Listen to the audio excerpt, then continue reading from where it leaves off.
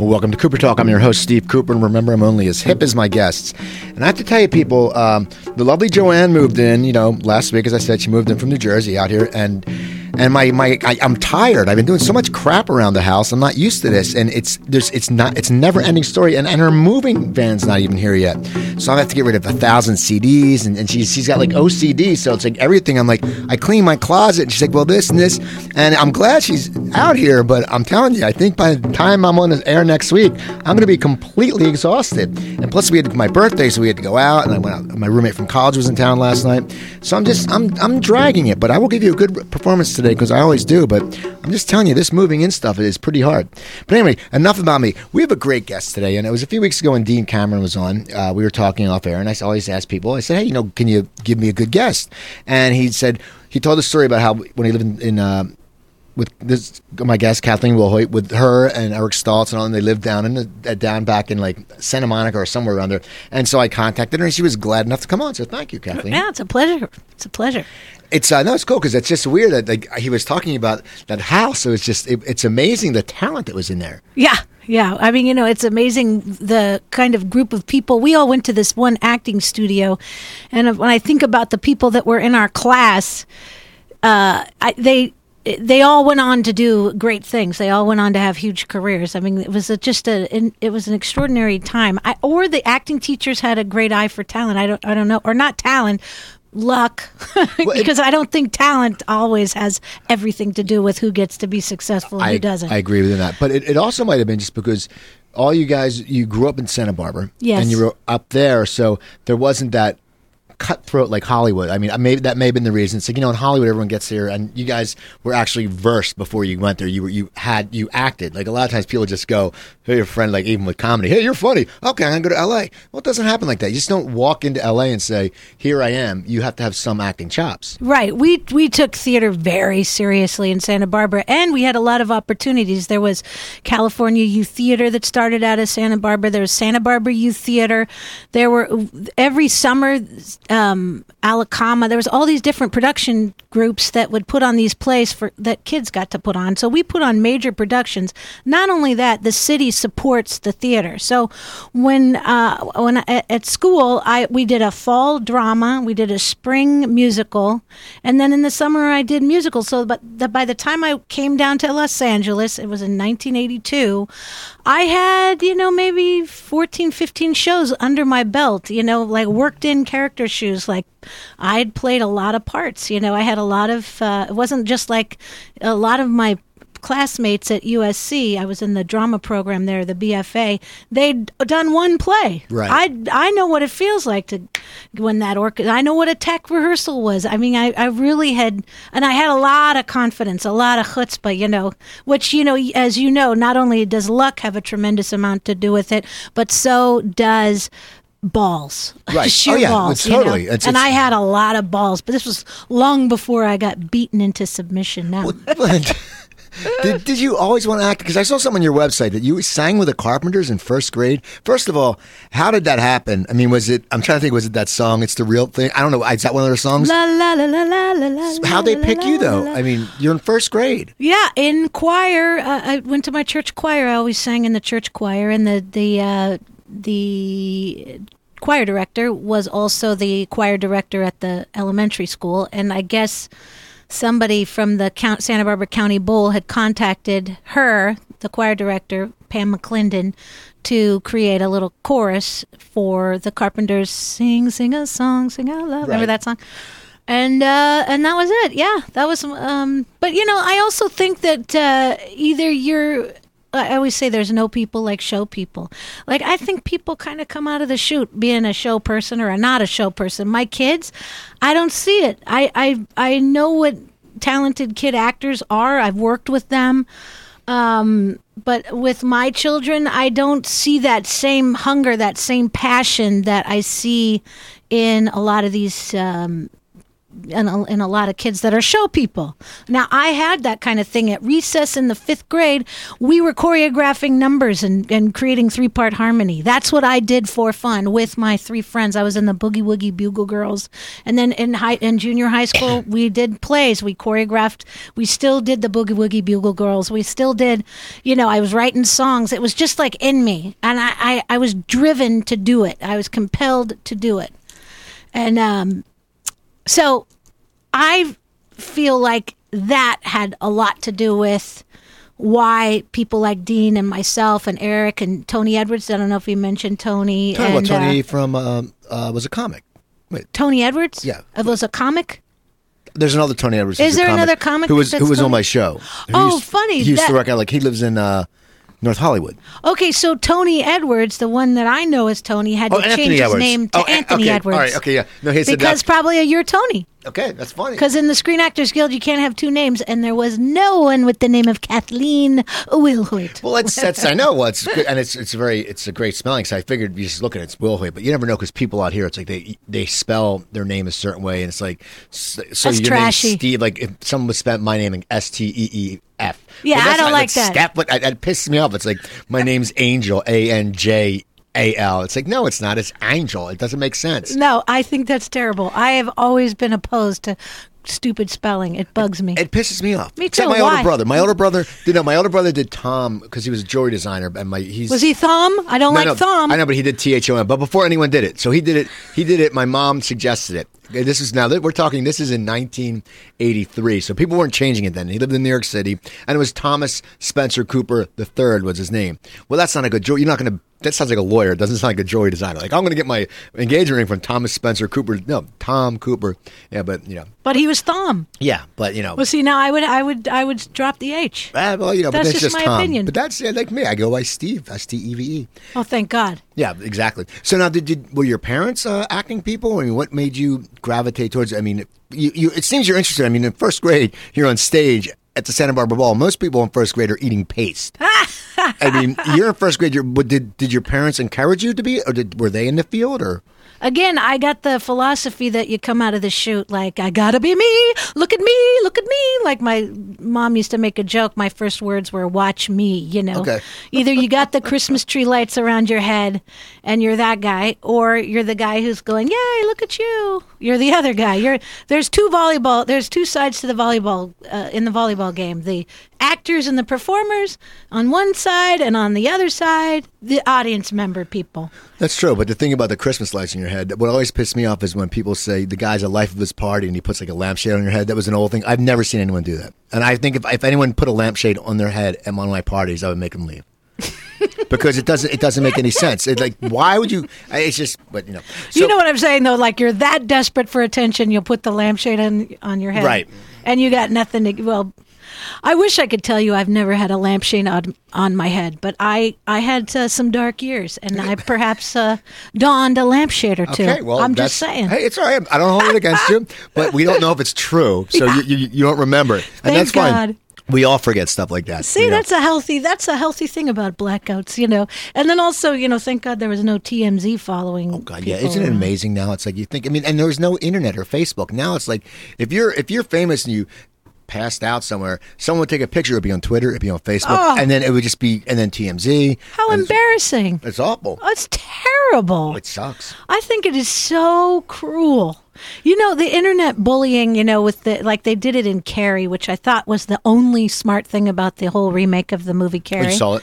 Oh, what a pile of steaming barf. But the only smart thing about the remake of Carrie was the usage of the internet bullying. Where they made a cell phone film of Carrie getting pelted by the tampons. Okay. And then they put it up at the prom. I thought that was a good touch, because I think that's what the reality is. That's what kids have to deal with. It's crazy. Yeah, I mean, I don't know. And now it happened in the NFL. This big guy gets bullied, and they suspended this guy. I want to hear about that. I just heard the tail end of that story. This guy was a lineman, and I guess a lot of pro football players, when you're a rookie or whatever, it's their hazing where they'll make you, they'll make you buy dinner and they order everything. So it ends up being like a $25,000 dinner or whatever. But I guess they were just bullying this guy, and the guy just left practice. And then the other guy who was doing it got suspended because it was detrimental to the team. But then also these voicemails came out in Texas where he was making really hardcore racial slurs. It was a white guy? Yeah. And it's and his name's Incognito, which is so funny because it's not incognito at all. Nothing incognito about it. That's despicable. It's crazy, yeah, but that's the life we live in. So now you moved to L.A. Okay. From Santa Barbara. Yeah. Now you're doing a lot of production out there, and it's 82 when you move, right? Yeah. Okay, so you're 17, 18. Right. Were you familiar with LA? Or were you scared, or was it good because you knew those guys? Were any of those guys up here already? Was Eric or Dean or any of them already living in LA? Well, ignorance is bliss, is absolute bliss when you're 18 years old. I was bulletproof. I had applied to USC, and the only reason I applied there was because Eric went there, Eric Stoltz, and I was like, he's doing pretty good. I'll just follow that dude. Tony went there, Anthony Edwards. So I figured I'd just do that. I knew Dean had moved down, and these guys were my buddies. And it's interesting now because I have an 18-year-old, and all his friends are applying for schools. Back when we applied, I only applied to USC. Went down for the audition. That was the only thing that I saw about the school. I come from I'm a third generation dropout. My grandfather dropped out of SC. My father dropped out of SC.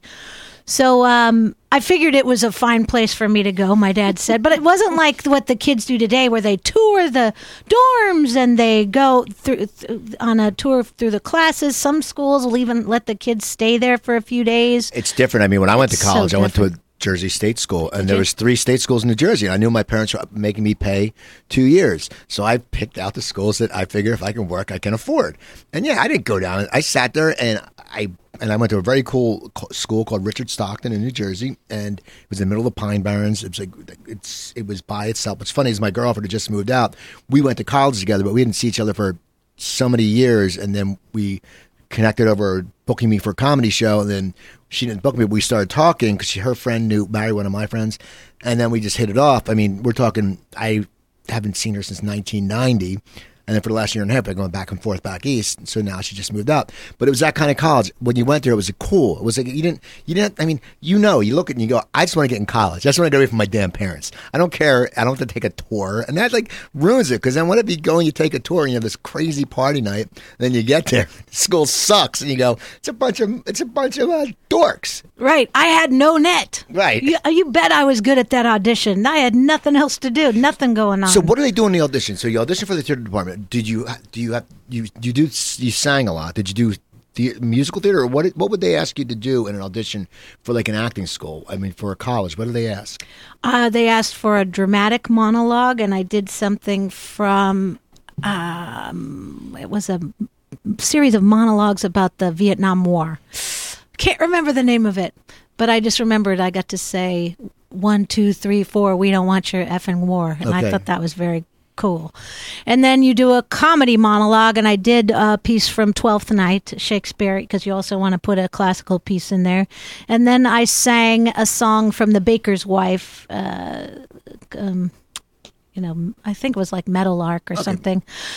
And like I said, I had no net, and I just drove down to SC and auditioned, and drove back to Santa Barbara, and the next thing I know, I got a big packet, and I was ready to go. So I come down to Los Angeles, and I'm here for 3 weeks.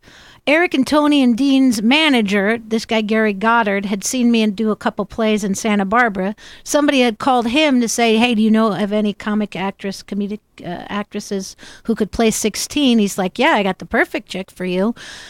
And I went in and tried out for private school for girls. It was 3 weeks into I'd been at SC for 3 weeks, and got the gig. So I tried out on a Friday and rolled into work on a Monday for a couple months shooting a film.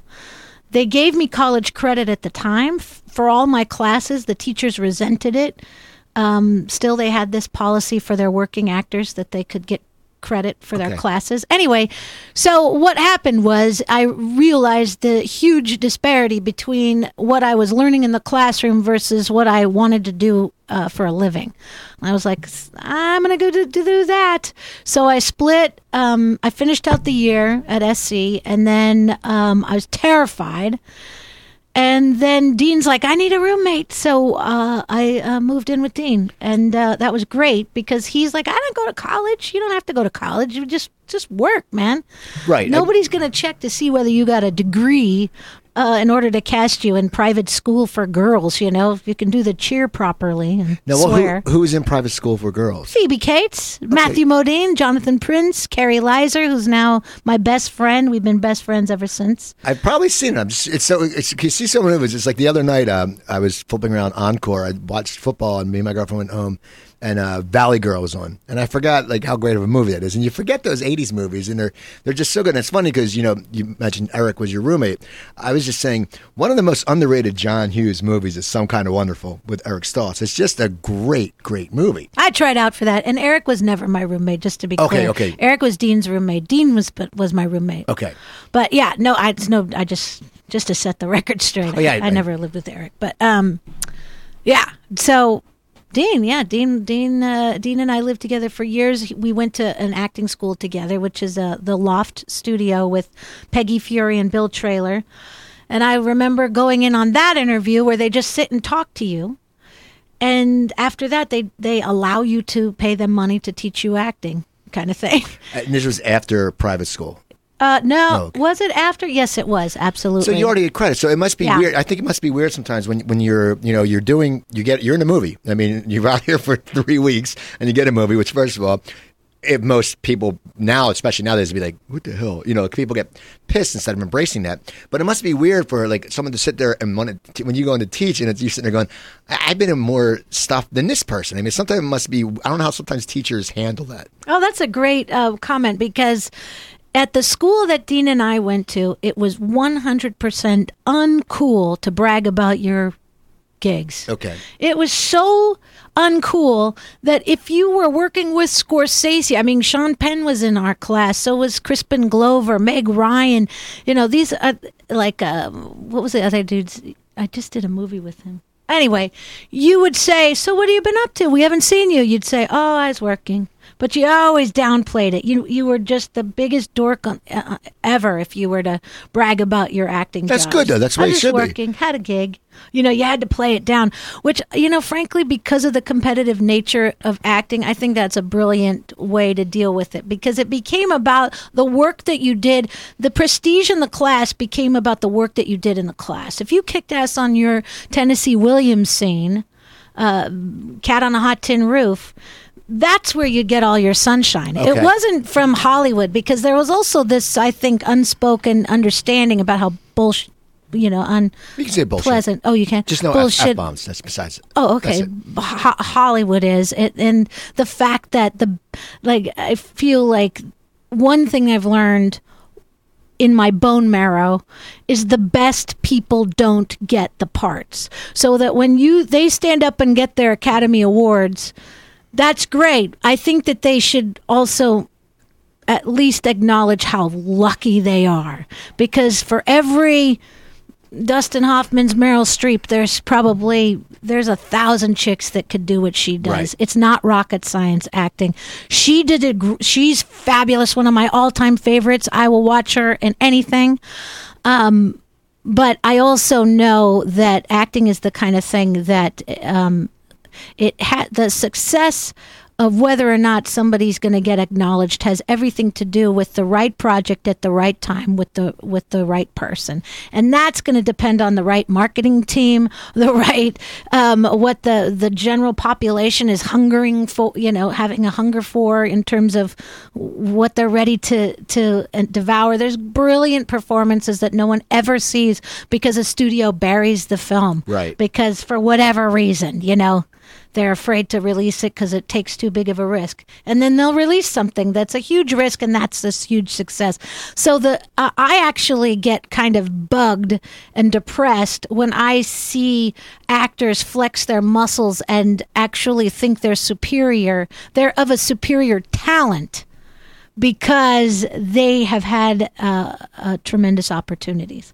And guys like, George Clooney, I worked with 100 years ago. I've known him forever. He knows how lucky he is. He knows how great he is. He knows how to put together a production company and a film, and he hangs on to his old loyal friends. I mean, I got tremendous respect for that dude. He knows how lucky he is, and he's enjoying the shit out of it, seems to me. Right. Well, see, I haven't talked to him since years and years. But I watch him and I applaud him. And I'm thrilled for him because of also he knows how charming he is, and I think he's just living the life. Exactly. God bless him. He's certainly pounded the pavement a lot for That's a lot what they of say. years. They said he was like in so many like pilots that just never got picked up. Like it was like tons of them. I remember he was on Roseanne in the very beginning. Was he? He played like her boss, and like no one knew. And then he disappeared. No one knew who he was. But so now I'm looking at your resume here, and after you got out, when did you get done with the Loft? Was that continually? Did you continually work at the Loft? That's what the school was called. Yes, I stayed at the Loft for years. I think probably like 4 or 5 years into my 20s, because obviously that was a private acting class. Basically, we would go 4 days a week. I think from 12 to 2. And then you'd rehearse your scenes. And it was a lifestyle thing. We would all hang out together on the weekends. We'd party together. And it became, it definitely filled up your life. That Peggy Fury and Bill Traylor would have you go out to museums and try on the shoes of your characters, kind of method acting, but they'd have you go out and live life, like go out there and experience life and then bring it into your characters and on stage. And that's was very exciting. It was very inspiring.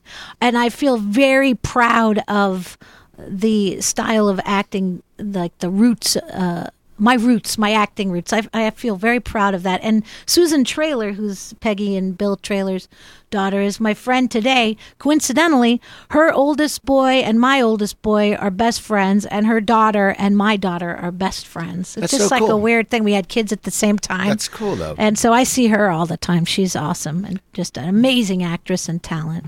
Well, I mean, earlier, when you look at your resume, you have some really cool stuff on here. I mean, really? I get embarrassed about it. I feel like I got nothing to brag about. Quarterback Princess? Come on. Every guy loved that movie. Helen Hunt. Helen Hunt. No, and I'm looking, I'm not joking, because I'm like one of these people that loves, like, I love that classic. I remember all that stuff. I was out to dinner with my old roommate from college last night, and because he's a pilot. He's from UPS, so he had a 4-day stay here. And he's telling my girlfriend how he remembers everything, but I don't remember, like 2 weeks ago, I can't remember, but give me what year. But I'm looking at it, and it's like the Jeffersons and all this stuff. It's so awesome. I'm looking through. It's like it's so cool. I mean, it must have been cool to be in those, because you're a part of a lot of cool shows. I mean, the Jeffersons and Cagney and Lacey. You're on things they're legendary shows. Yeah, I was on Johnny Carson twice. Quarterback Princess, Helen Hunt, Tim Robbins was in that. There's like a whole bunch of people that came out of that. Helen on that movie taught me one of the great things you learn as a actress, which is it's not love, it's location. When you go on location, the proximity principle can come into play, and for she and I were just like instantly I just adored her. We were fast friends. And then when the film was over, she said, "You got to call me when we get back to LA." I said, "I'm not going to, of course I'll call you. Of course." She goes, "No, I'm telling you, you have to like really pick up the phone and call me, or I'm going to call you." Right. So we come back to LA. And it was a little bit of a heavier phone call. Like, I was like, oh, she's not going to, I'm a small potato, whatever. But I did call her, and we have been friends ever since, cool. Ups and downs, but we've been friends ever I think since. that happens a lot. And, and it's so funny when you do something, even like in comedy, when you be on the road with someone, and you wouldn't see that person for 7 months, and then you'd be booked in a gig with them or her, and you'd be like, wow, that's cool. And then you just talk like nothing ever passed. Yeah, that's real friendship, I think. It's I crazy. had that with Dean. We've been like had long stretches of time. He got married and has a baby. I've got married. I got 3 kids, and there's been long stretches of time. But when I'm with Dean and Dean Cameron, when Dean and I are together one-on-one, we are back. It's no different than whether we're 18 years old or whatever. We are just instantly. He's just somebody whose process fascinates me. He's so smart, so interesting, and we always get it. Politically, we're on far at different ends of the spectrum, and I just love the way he throws himself into everything that he's interested in. And now it's parenting, and it's cool. Yeah, we were talking about it. He's a great guy. Yeah. So, now you were in Cop Rock. We were talking about next. Now, what was that like? Because that was like, if you don't remember, there was a show, Cop Rock. Now it would work now because. It was, and the funny thing is, it wasn't crap. It had a great cast, but the idea of Nolan Handel, now there's so much crap on TV that, there is. I watch some of this stuff. I look at it and I go, I'm flipping around, and they just charter it in Burbank. They just sat there, and I have all these new HD channels, and I'm going, what? I'm like, redneck hand cat crawling, like stuff. It's like weirdest titles, and you're like, but people watch them.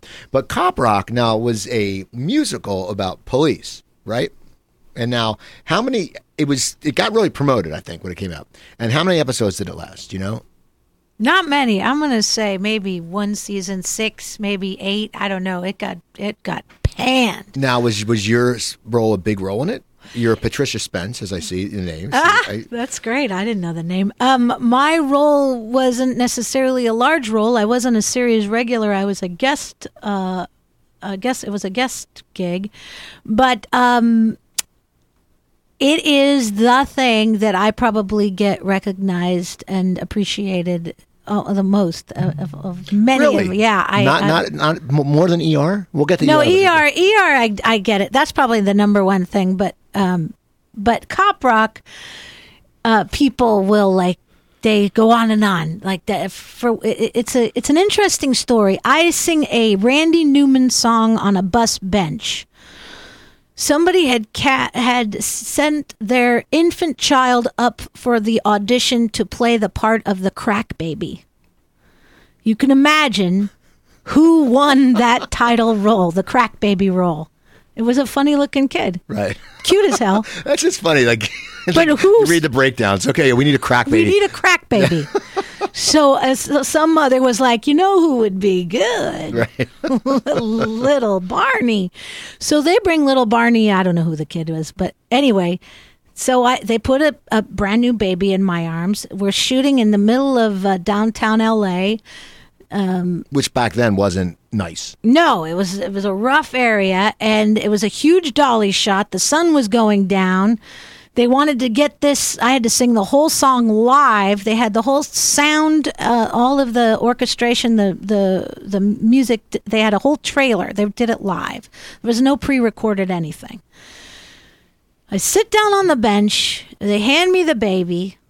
And I hear, I've got a little bug in my ear, and I hear the track, so I'm on the right key, and I start singing the song.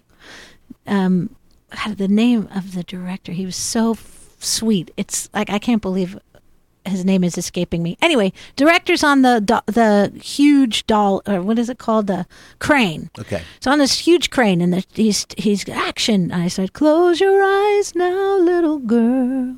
And I'm singing to this baby, doing the whole thing, emoting, because I'm going to give my baby up for crack. And then the music swells. They're coming down. And the music swells, and the kid startles and goes like, "Oh!" It makes like a funny face, and it tickled my funny bone. So I smile. I start laughing. I look up at Gregory Hobbit, Gregory Hamlet, whatever. I look up at the director. He gives me the motion like, keep going, go to sleep. But I got tears streaming down my face. My little baby. And I'm singing to this baby. And then I finished the whole song, and I never yelled cut or anything. But I had that moment. That's the moment. This is why I know being on film is not an actor's medium. That is the moment that people comment on about how deep and you had that little laughter, that little smile, the whole thing. And in my mind, I think like, what was my motivation? I was looking at the director like, Jesus Christ, you gonna cut this or what? The kid, come on, like you didn't see that? That was funny. Kind of like crossed his eyes, and it's the baby startled. But that's the moment. See, so that's the there's an inside scoop story. Now, did you get cast because you sang? I mean, was that the first time you actually sang in a besides being on stage? It's the first time you sang in TV or in a movie for you? I don't think so. I've been singing and writing songs since this. No, so was it the first time in a TV show or a film you actually got to sing? And that must have made you happy that you could actually sing in a TV show. Yeah, but I was so bulletproof. I took everything for granted. I was just like, yeah, I'm going to sing. I sing my ass off. Yeah. You know what I mean? I sang. I tried to muscle my songs in every movie I ever did just because I was able to do that. Now, not so much. Well, now, like I said, I got beaten into humility and submission. Please hire me, please. Now, after Cop Rock, you did L.A. Law. Yeah. Now now you're poor man's Amanda Plummer. Yeah. Thank you. She got the Emmy. I didn't. Oh, for what show? She got the Emmy as the developmentally disabled girl in L.A. Law. She got an Emmy, not me. Never. Well, that's all right. My invitation's lost every year. Have you ever been to the Emmys? Oh yeah, with my best friend Carrie Leiser from Private School. She's gone on. She's a showrunner. She created the show, The New Adventures of Old Christine. Okay, which is she's a writer, very showrunner. Good show. Yeah, so she threw me a bone, as they say, and I went to the Emmys with her. So you're doing LA Law. You're doing all this stuff now, and Mad About You, and it's shows I love. And how did ER come about? Did it come about because you knew Tony, or were you from the beginning of the show? Or I know you played, I think, Sherry Stringfield's sister. Is that who you played? Yes. In ER? Now, was that because the producers knew you, or someone said, hey, I think she'd be good for this part, or was it just a random audition? I believe that I had a spectacular manager. His name was Alan Summers. And again, as my whole life it should be like, boy, I wish I knew now I wish I knew then what I know now. But I think Alan Summers was a tremendous manager for me, and I didn't appreciate it at the time. And he sent me up on like the wide variety of auditions. And that audition, I auditioned like a regular old schmendrick, I think, for John Wells. And but the story for me on that particular show was it was the only audition I've ever been in where I looked around the room at the other girls trying out for the part, and I felt sorry for them because I knew this one was mine. Okay. It was just a weird, and like I said, I can't say that about any other job, and I've probably been on thousands of auditions.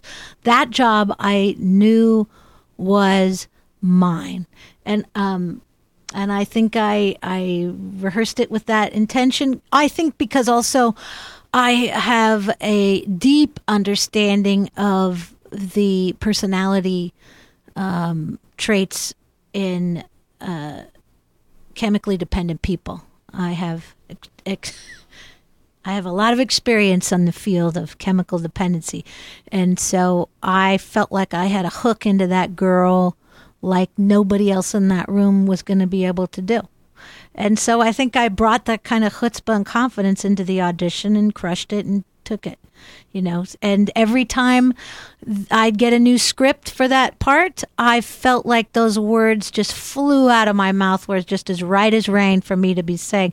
It was a beautiful melding of casting and writing, and again, lightning striking at the right time, being in the right place at the right time.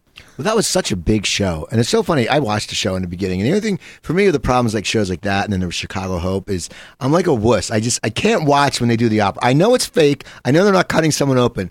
If I watch like a thing on like a Discovery Channel and they're doing an operation, I can watch that.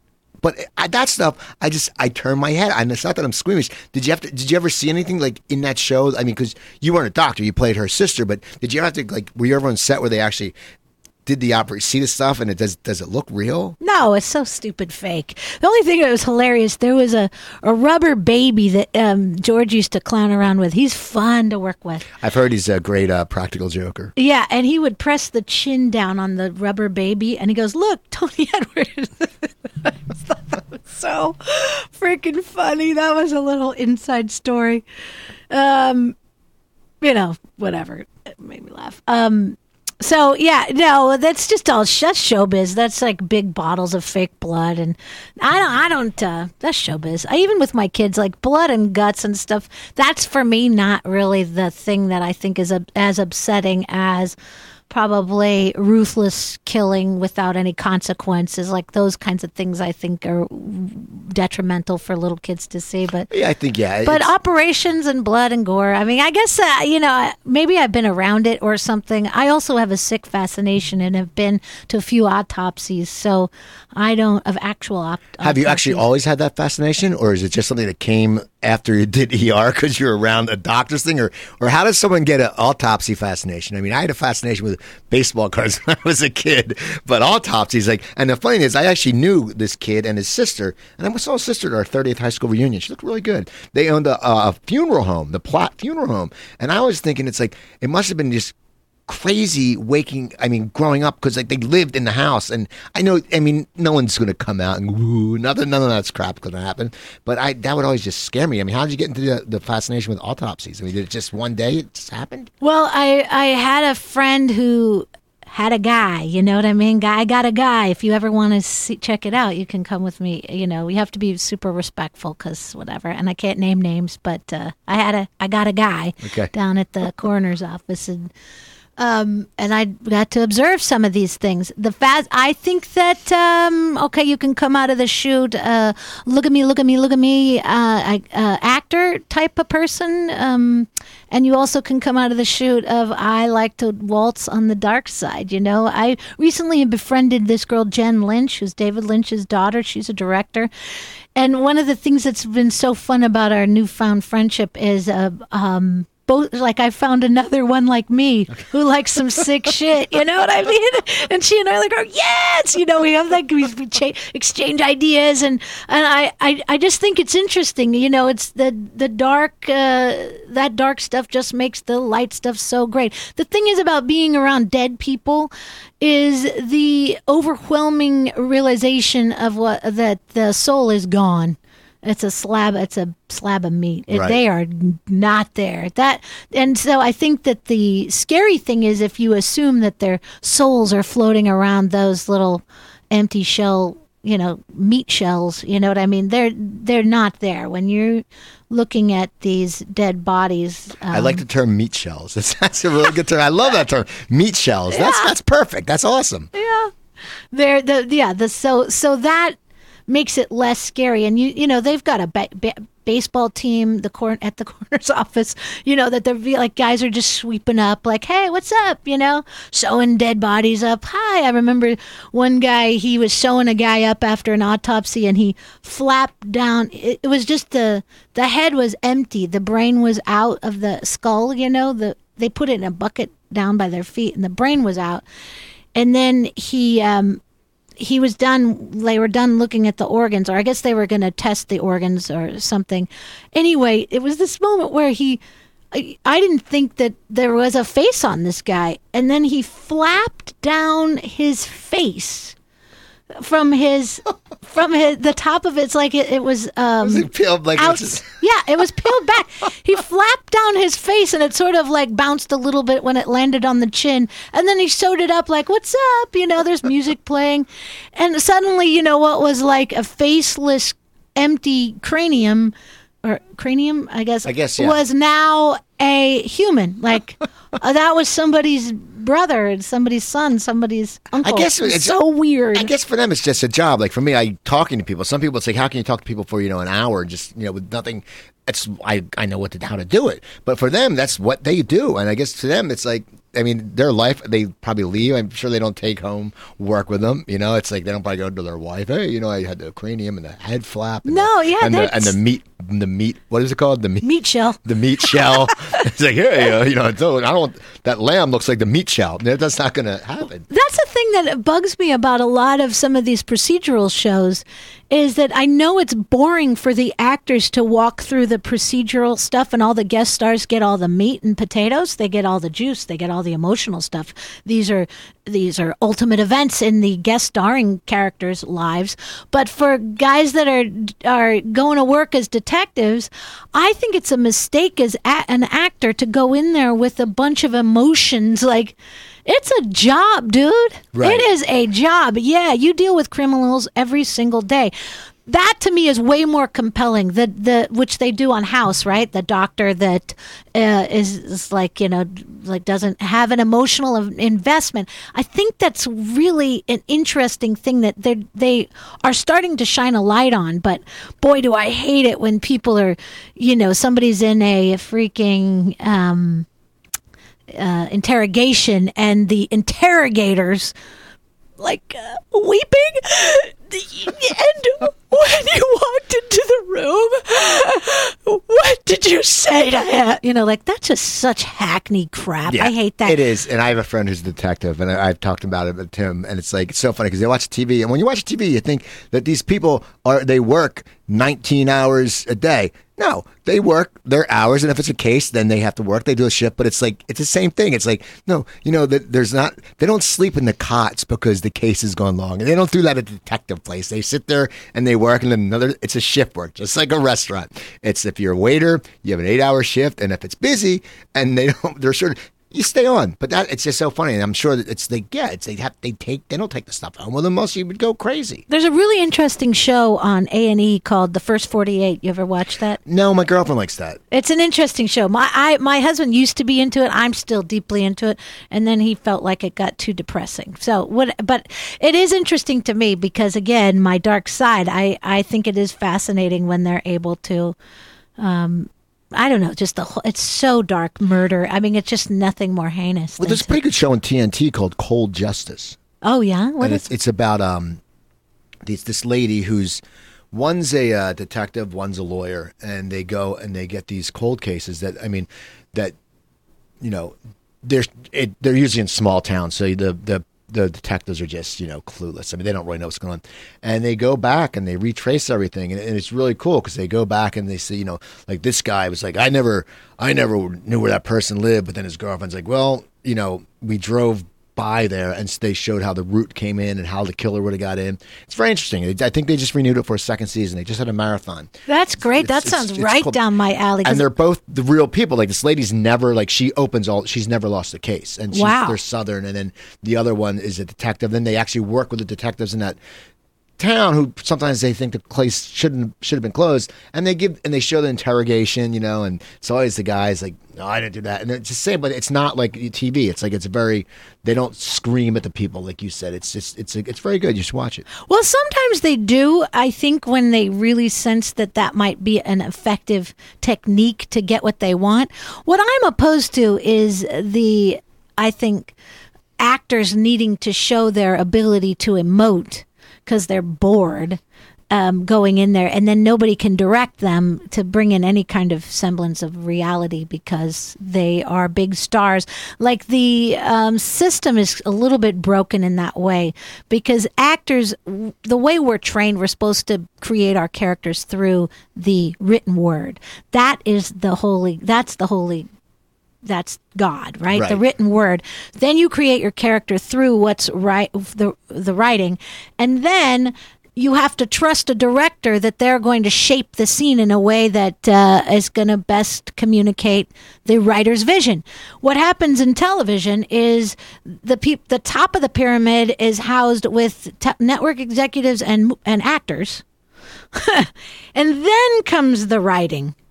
Which, you know, the good shows The Wire, some of the, Homeland. The writer is at the top of that pyramid. And that's why those shows work, because the system is set up properly. It's not the stars we are not actors or marionettes.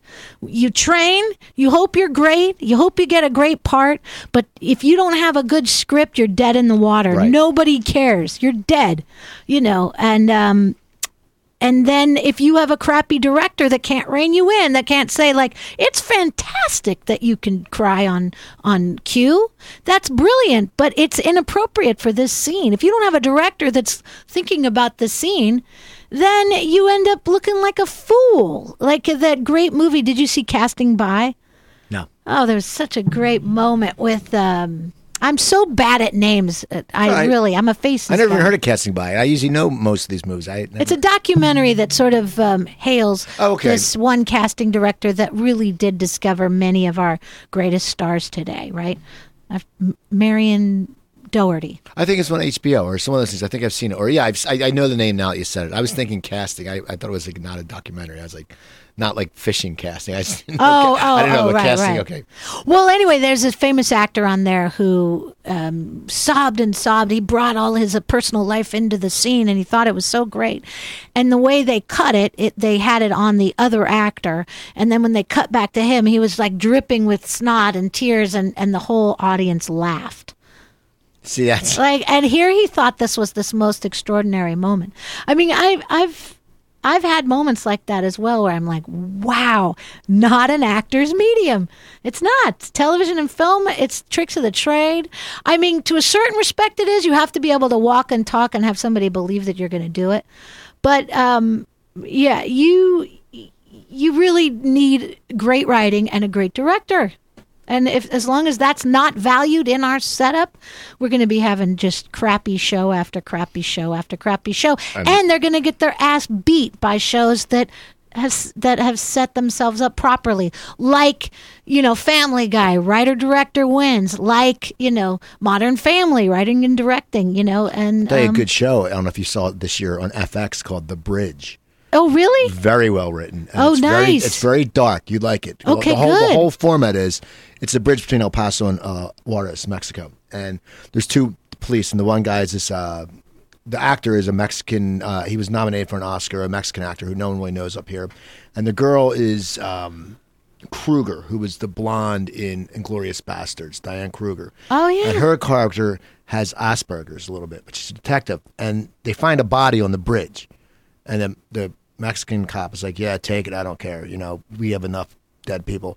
Well, it turns out the body is half Mexican on the Mexican side. Someone sewed two bodies together, and half American. So now they have to work together.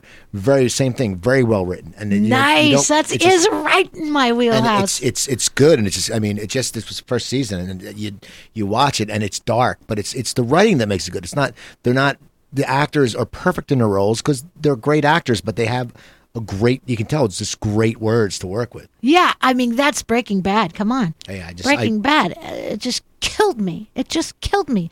Same with The Sopranos, these kinds of shows. It's just so unbelievable to me that people in the industry have to learn that the hard way, that lesson. It's all cable. It's all the cable shows that do it. It's none of the network anymore. Because they've got their feet and hands in the pie.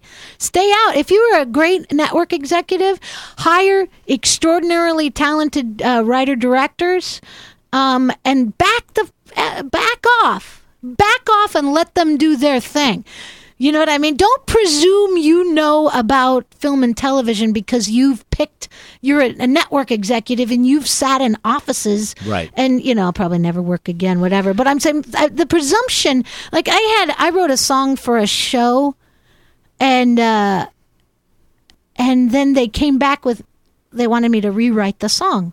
That's fine.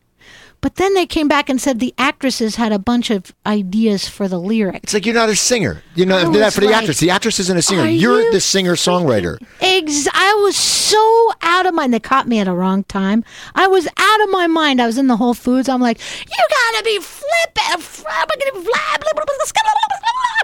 I was so outraged that the actresses had lyric ideas on my song. It's my song. I found it so, like, how dare they? Yeah. You don't write lyrics. You haven't written lyrics since you were in the 6th grade. You haven't lived this song. You're going to rewrite the lyric to my... I found it outrageous. And then I had an attorney, and she's like, Kathleen, business. You know what I mean?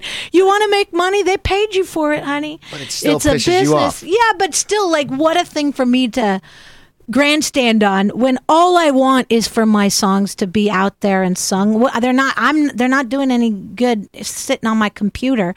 You know what I mean? It was such a bad business move, which I could go back in my career. Why aren't I more famous? You can see bonehead move after bonehead move of me refusing to just suck it up and go to work. Is it stubbornness? Do you think is that what it is, or it's just a pride in your work? Pride. You sit there and go, no, I don't want this.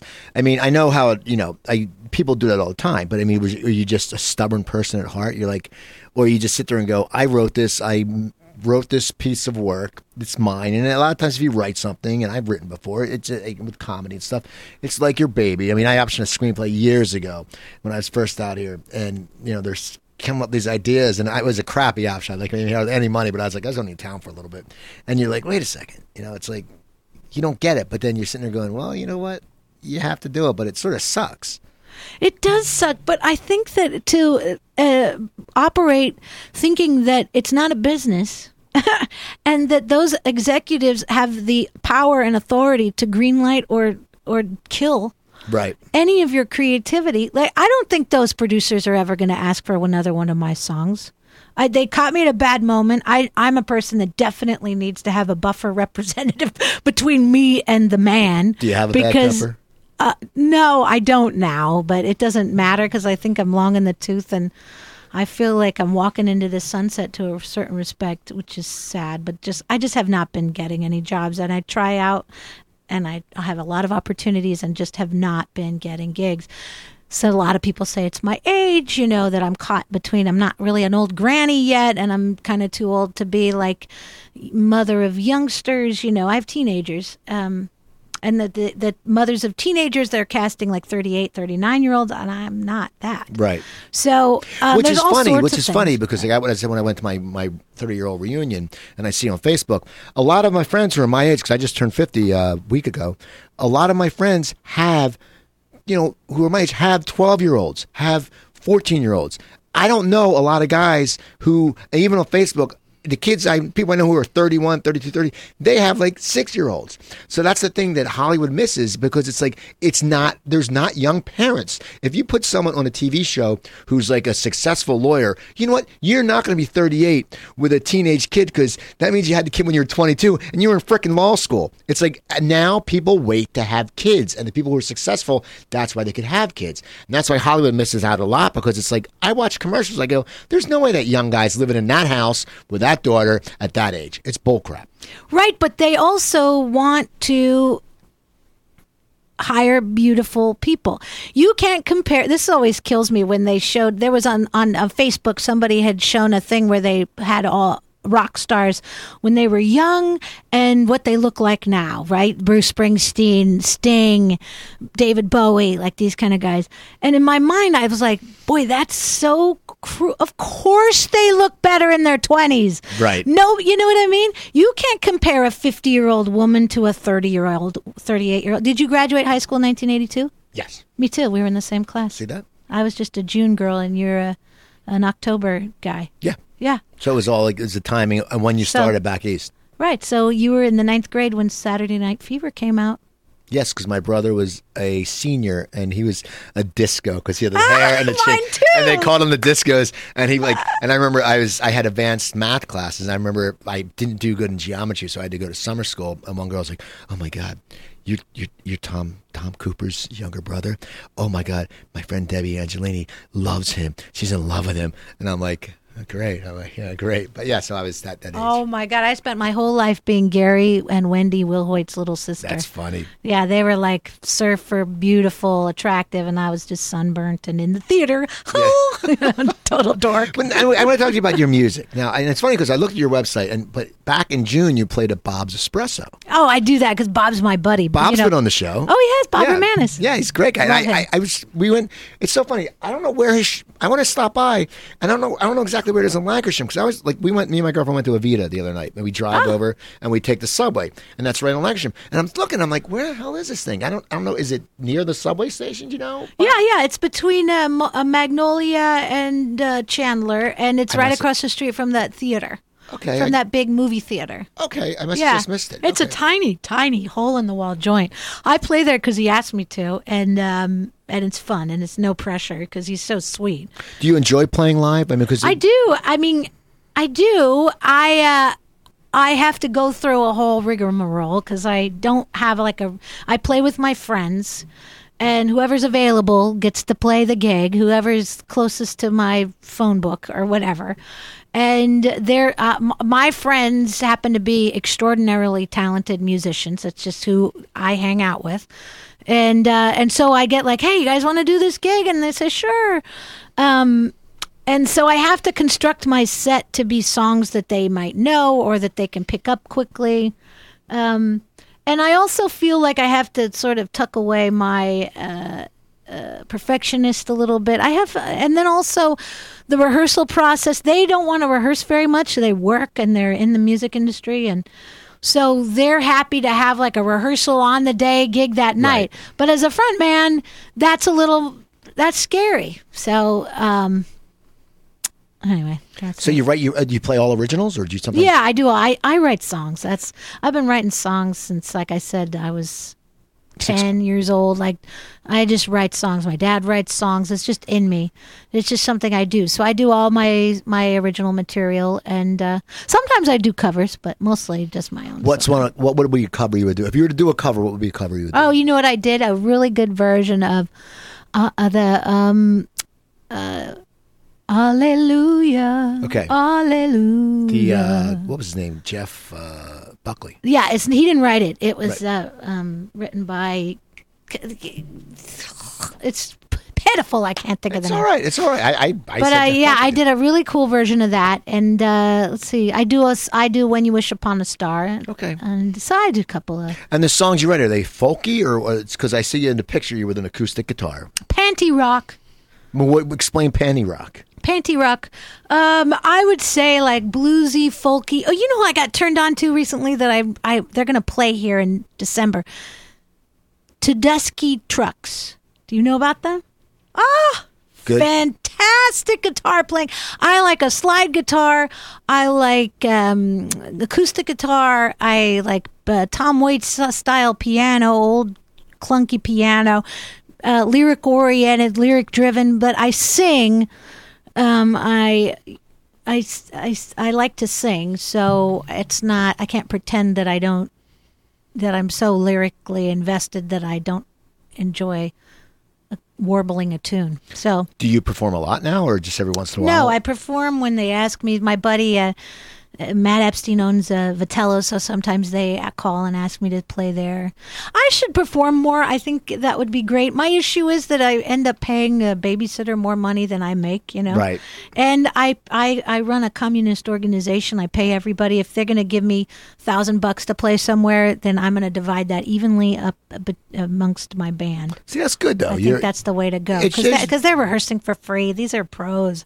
The people who play with me are professionals. They're super talented. So that's what I can offer. Do you have any CDs or? Yeah, I got a CD. You can get my stuff on iTunes. You know what I would love to plug? Can I plug one thing? Yeah. We have 3.5 minutes left. Okay, plug good. Whatever you want. Plug everything. I am doing a podcast that I love, which is called Suck the Joy. So Google Suck the Joy, SuckTheJoy, or www.suckthejoy.com.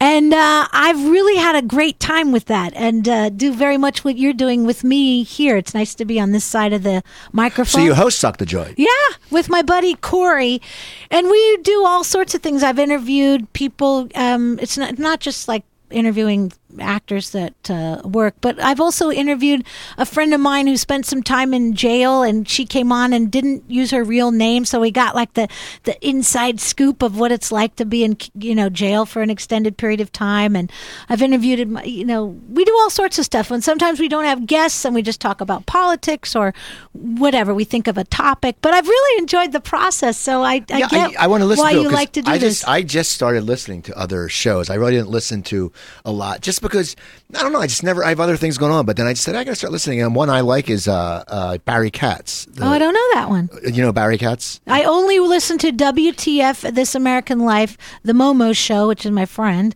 and our show. Well, Barry Katz is the industry standard, and that's he used to be the head of New Wave Entertainment. Oh, great! And he had Andy Ackerman on and Peter Engel and all these great guests. And Barry was on my show when I first started out. Just a really good storyteller. So I was listening to it, and it's good. You get to hear these things, and it's like I know what's going on, so I can keep. I mean, I do my own style, but I always like to hear it because I like if I take a bath, I have my little Galaxy tablet and I'll put it on. But then if I want to run more hot water, I can't hear the damn thing because the Galaxy doesn't get loud. I'm like, God damn it! And my girlfriend's like, what are you yelling at? I'm like, the damn thing. She's like, are you talking to him? Anyway, I want to thank you so much for coming on, Kathleen. What a pleasure! I got to listen to your show now. I'm going to have 5 shows. The website? Do you have a website to give out?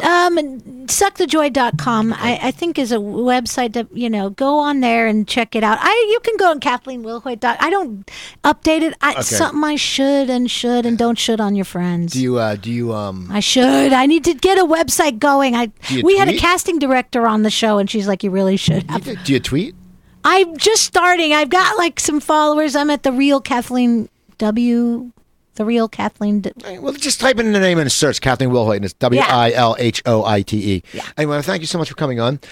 People, follow me on Twitter at Cooper Talk. I tweet a lot. I tweet a lot of jokes. Also, my website, coopertalk.net. I have about 199 episodes up there. In fact, next week, tomorrow or Thursday, Kate Flannery will be my 200th episode on iTunes. Go to iTunes and type in Cooper Talk, one word, same for Stitcher Radio. Email me at Cooper@Indy100. INDIE100.com.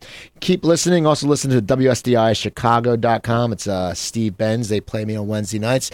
But you've heard the show if you hear it there. So I want to thank you. I want to thank Kathleen. Go check her out. Follow her on Twitter. Go check out the Suck the Joy podcast. I'm Steve Cooper. I'm only as hip as my guests. Remember, drink your water, take your vitamins, and eat your veggies. You guys have a wonderful weekend. It's time for me to get lunch. I'm not sure what I'm going to have, but it's going to be healthy. Have a wonderful day.